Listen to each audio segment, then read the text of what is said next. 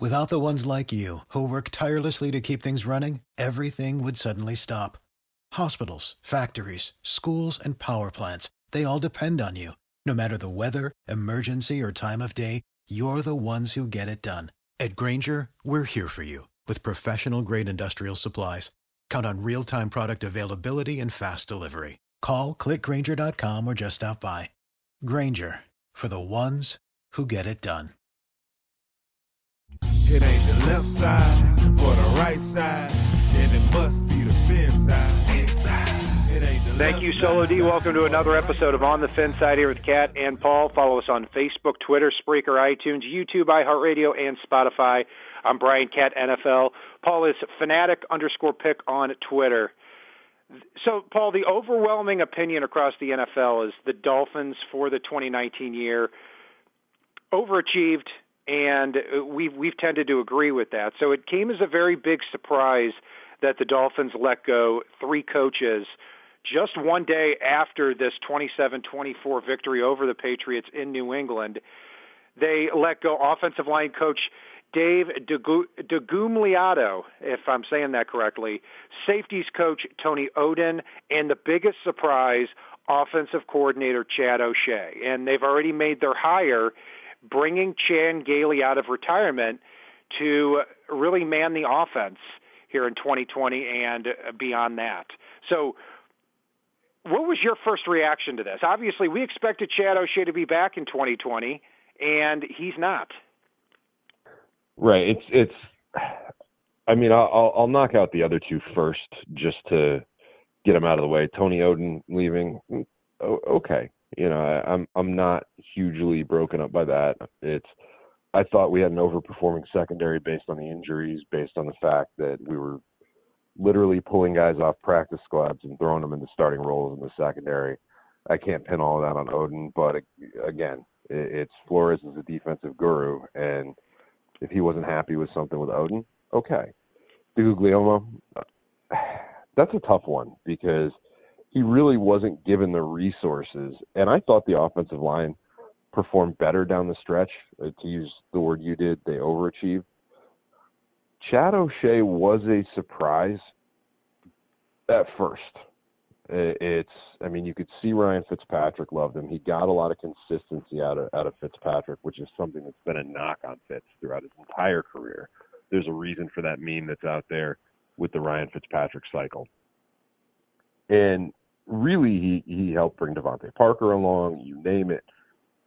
But Miami is going to be moving towards a young quarterback.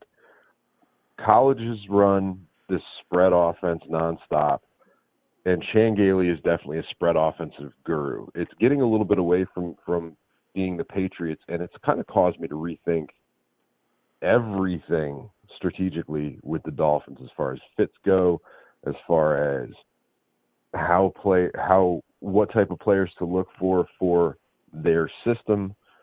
It's caused me to revamp a little bit of my draft stuff. It's caused me to revamp something we're doing in an upcoming show as far as our free agents, as targets go, because Miami's going to this system that's friendly for college quarterbacks when they come out to be able to make the transition a little quicker and easier to the NFL level. And that's what you'll get with Chan Gailey.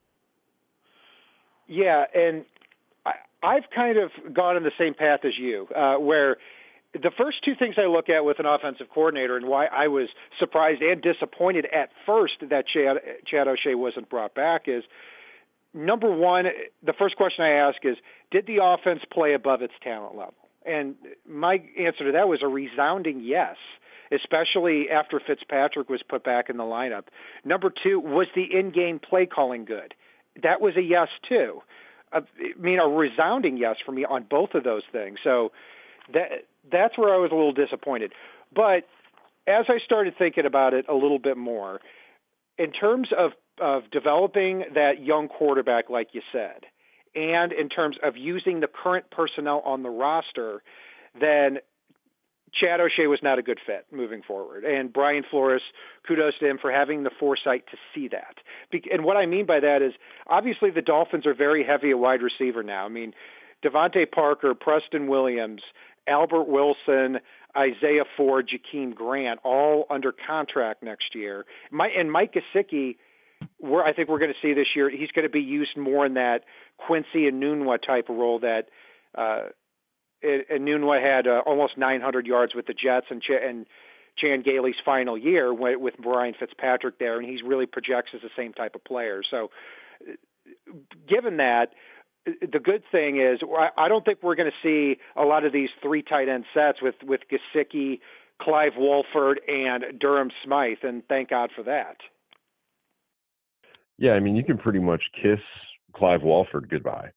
You can probably kiss Durham Smythe goodbye. It's the intriguing thing with Chan Gailey is he doesn't just run your traditional spread offense where you got to have these wide receivers, et cetera.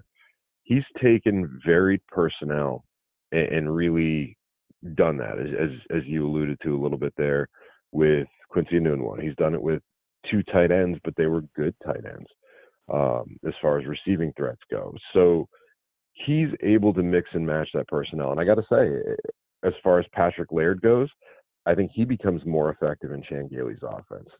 Chan Gailey will use 2 running backs in the spread periodically. So don't discount using Patrick Laird along with a rookie they draft or a free agent they go after, and you name it. And the good thing is it spreads the defenses out when you're pushing these guys wide. It gives you the opportunity, as you alluded to utilize Jakeem Grant, Preston Williams, Devontae Parker, and Albert Wilson all on the same play, and still be able to run the ball. It relies a little bit more on your quarterback being able to run the ball and be mobile, but there's a lot to like about this move, even though I really did like O'Shea.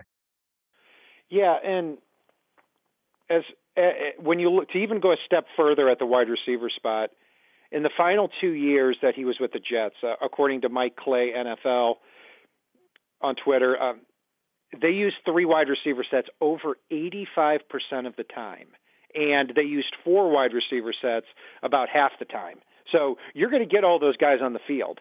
As far as going back to Durham Smythe, I think Smythe will be on the team again simply because he's under contract for 2 more years, and he'll probably make about $600,000 a year, and he's a decent blocker. But I think that's what his role is going to be. He's going to be strictly that inline blocker. As far as how Gailey has used tight ends, it hasn't differed a lot since when he was the offensive coordinator of the Dolphins 20 years ago, and Hunter Goodwin was the Dolphins starting tight end, and he only caught a few passes that year, but was a great blocker. I think you're going to see Durham Smythe in that same type of role. And again, to make it clear, Mike Gesicki is a wide receiver in this type of offense, and really he has been throughout the year. Either way, he's a very good chess piece on that. So also, if you look back at Ryan Fitzpatrick's last 2 years with the Jets, he had over 6,600 yards, 43 touchdowns, 32 interceptions. He actually played even better for the Dolphins this past year. And to me, Paul, I think what also factored into this with Gailey is sweetening the pot a little bit for Ryan Fitzpatrick to come back next year at 38 years old instead of retire. I differ from you a little bit there just because, and I know I sent you a thing to watch on this. I think the pot would have been sweetened for Fitzpatrick, whether it was O'Shea or whether it was Gailey. What I think happened here is Flores made his calls to Gailey. Gailey said, hell yeah, I'll come back. And it wasn't so much poor performance by O'Shea as it was just a preference from Brian Flores as far as what he wanted to do offensively. And it's a bonus that the offensive coordinator should work well with Ryan Fitzpatrick. At the end of the day, Ryan Fitzpatrick had a hell of a season. He was the team MVP, and that's all well and good. But make no mistake, he's still a shepherd for that role. That he's a placeholder for that role. And each season we go on here at 37 years old right now, he becomes more and more of a placeholder when he returns as far as that goes. So he's not the long-term at quarterback. Chan Gailey coming in, I can't expect that it's for anything other than, trying to keep him for multiple years. So really, he's only going to be there for a very, very short period of time that Ryan Fitzpatrick probably is. Whether the answer is Rosen, which I know some of our viewers hate, I'm hopeful that Rosen's developing a little more than folks think. Or if it's a rookie quarterback or you name it, whatever they do at the position, that's truly who's going to have to be molded by Chan Gailey and work well with Chan Gailey down the stretch. And so I can't think of it as the Fitzpatrick piece. Yeah, I could see that. I could see them more looking at like you said, with the college football, with the quarterbacks coming out of college football, and saying we need somebody who is a quick decision maker quarterback and or is mobile. One of those two things. That is not Josh Rosen. Well, Josh Rosen, I'm not going to say he's a slow decision maker, but his anticipation certainly hasn't been there. I don't see him being a great fit in this offense with Gailey. I could be wrong. I mean, Chan Gailey has been offensive coordinator of the Steelers way back when they started Mike Tomczak for a year, and Rosen's kind of a similar type of mold as he was 20-something years ago. I think this really increases the chances that if Tua comes out that he's the pick, because I can see Fitzpatrick, Rosen, and Tua being your three guys for 2020 while Tua continues to rehab. I could also see Jordan Love entering the picture, because Jordan Love is a great athlete and a moldable piece of clay that could be your starting quarterback, if not in 2020, then in 2021, depending how the pre-draft process plays out there. Oh, yeah. I mean, Jordan Love's the guy that the Dolphins sent scouts to look at even when he wasn't coming out of the draft. So that's something we've got to factor in as well. So it's really, there's a lot of these college guys. I mean, hell, even if they could do the unthinkable, the unimaginable, it's supposedly impossible, and make a move up to get Burrow. Or if the Bengals are enamored with Tua or Justin Herbert, and Miami's able to do that as well. So there's a lot of possibilities right now. And really, a lot of these quarterbacks coming out are a perfect fit for the spread offense, which is great to see. One guy who isn't, in my opinion, and this is probably my favorite part of Chan Gailey being hired, is I can't see a scenario where Justin Herbert is their fifth overall pick. I wasn't leaning in that direction anyway with Chad O'Shea here. I really can't see it with Chan Gailey, because the two knocks against Herbert is, even though he has incredible arm talent and great size, he's not a fast decision maker, and he's not mobile. He's by far the least mobile quarterback among all the guys that you see projected to go in the first round right now. And we're getting ahead of ourselves with the draft, with our draft coverage coming up here in the next few months, but that's music to my ears that Justin Herbert probably won't be a consideration now. But we're not getting ahead of ourselves. It's officially the Dolphins off season, or unofficially the Dolphins off season. We're not ahead of ourselves talking about the draft. And honestly, one thing I do want to say here, we've been getting some great feedback out on YouTube, etc. Let us know your thoughts on this move, because I'm curious to see. We get a lot of really good feedback. I'm sure some of you will let us know anyway, but definitely let us know your thoughts if you're listening on this coaching move, on the off season, on what you want to see out of this Chan Gailey hire. Because there's been some great feedback and great interaction there in the comments. So, yeah, well said. And Jerry Schlapinski, the Dolphins quarterback coach that stepped in here, especially after Jim Caldwell had to leave for health reasons, is somebody that, if you ask around, he's on the up and up in the Dolphins organization.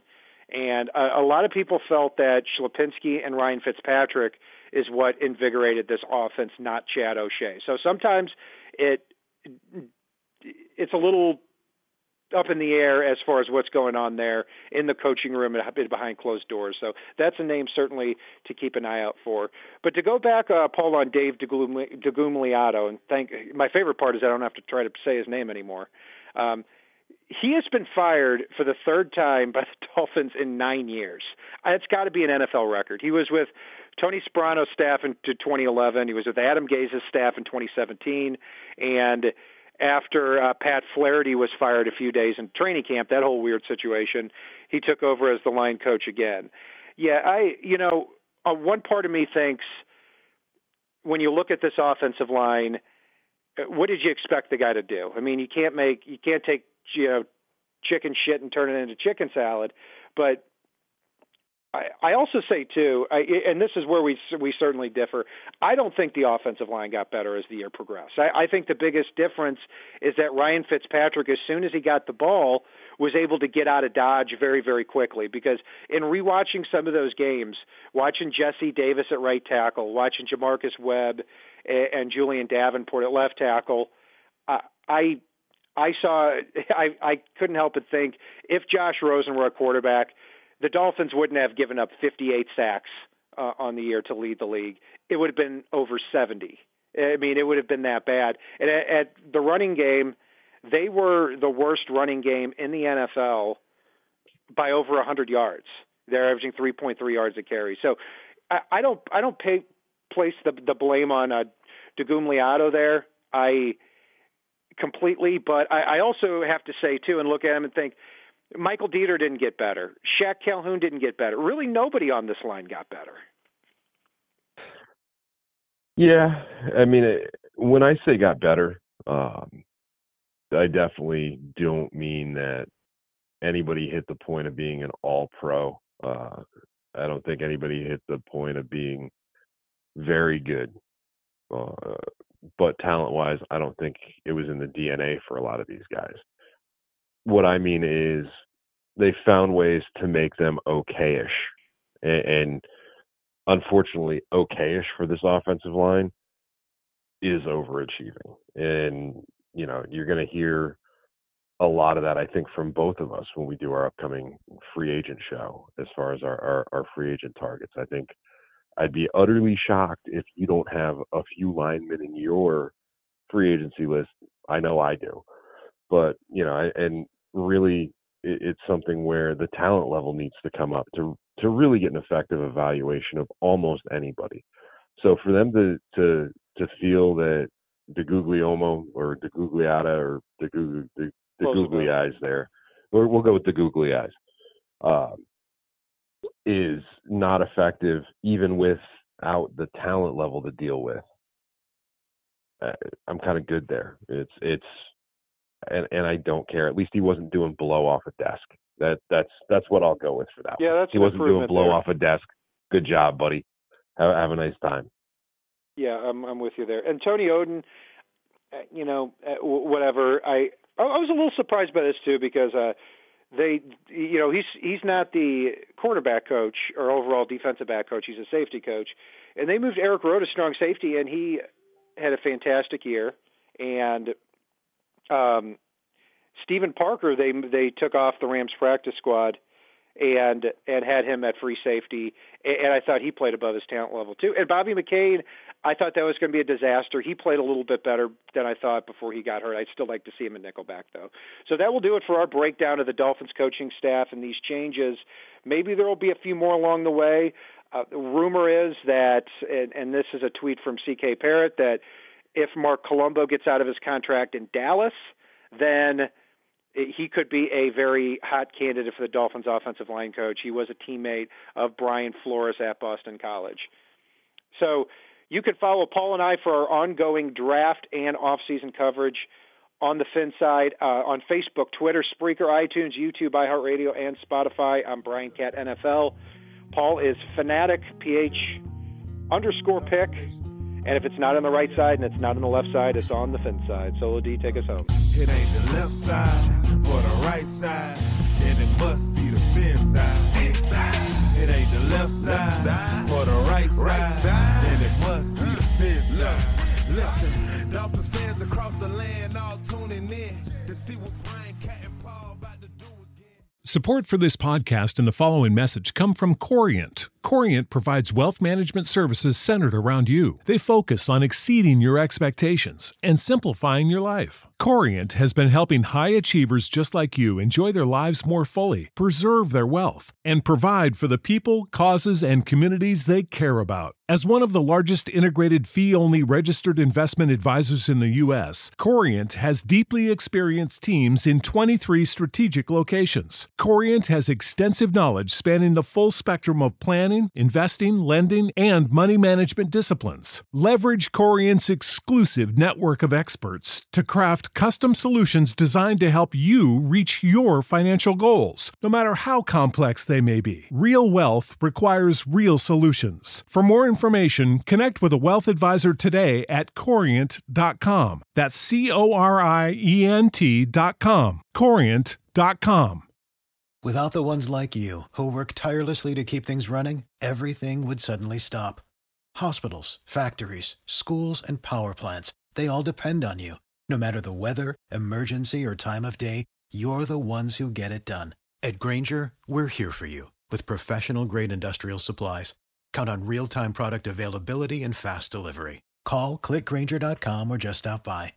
Grainger, for the ones who get it done.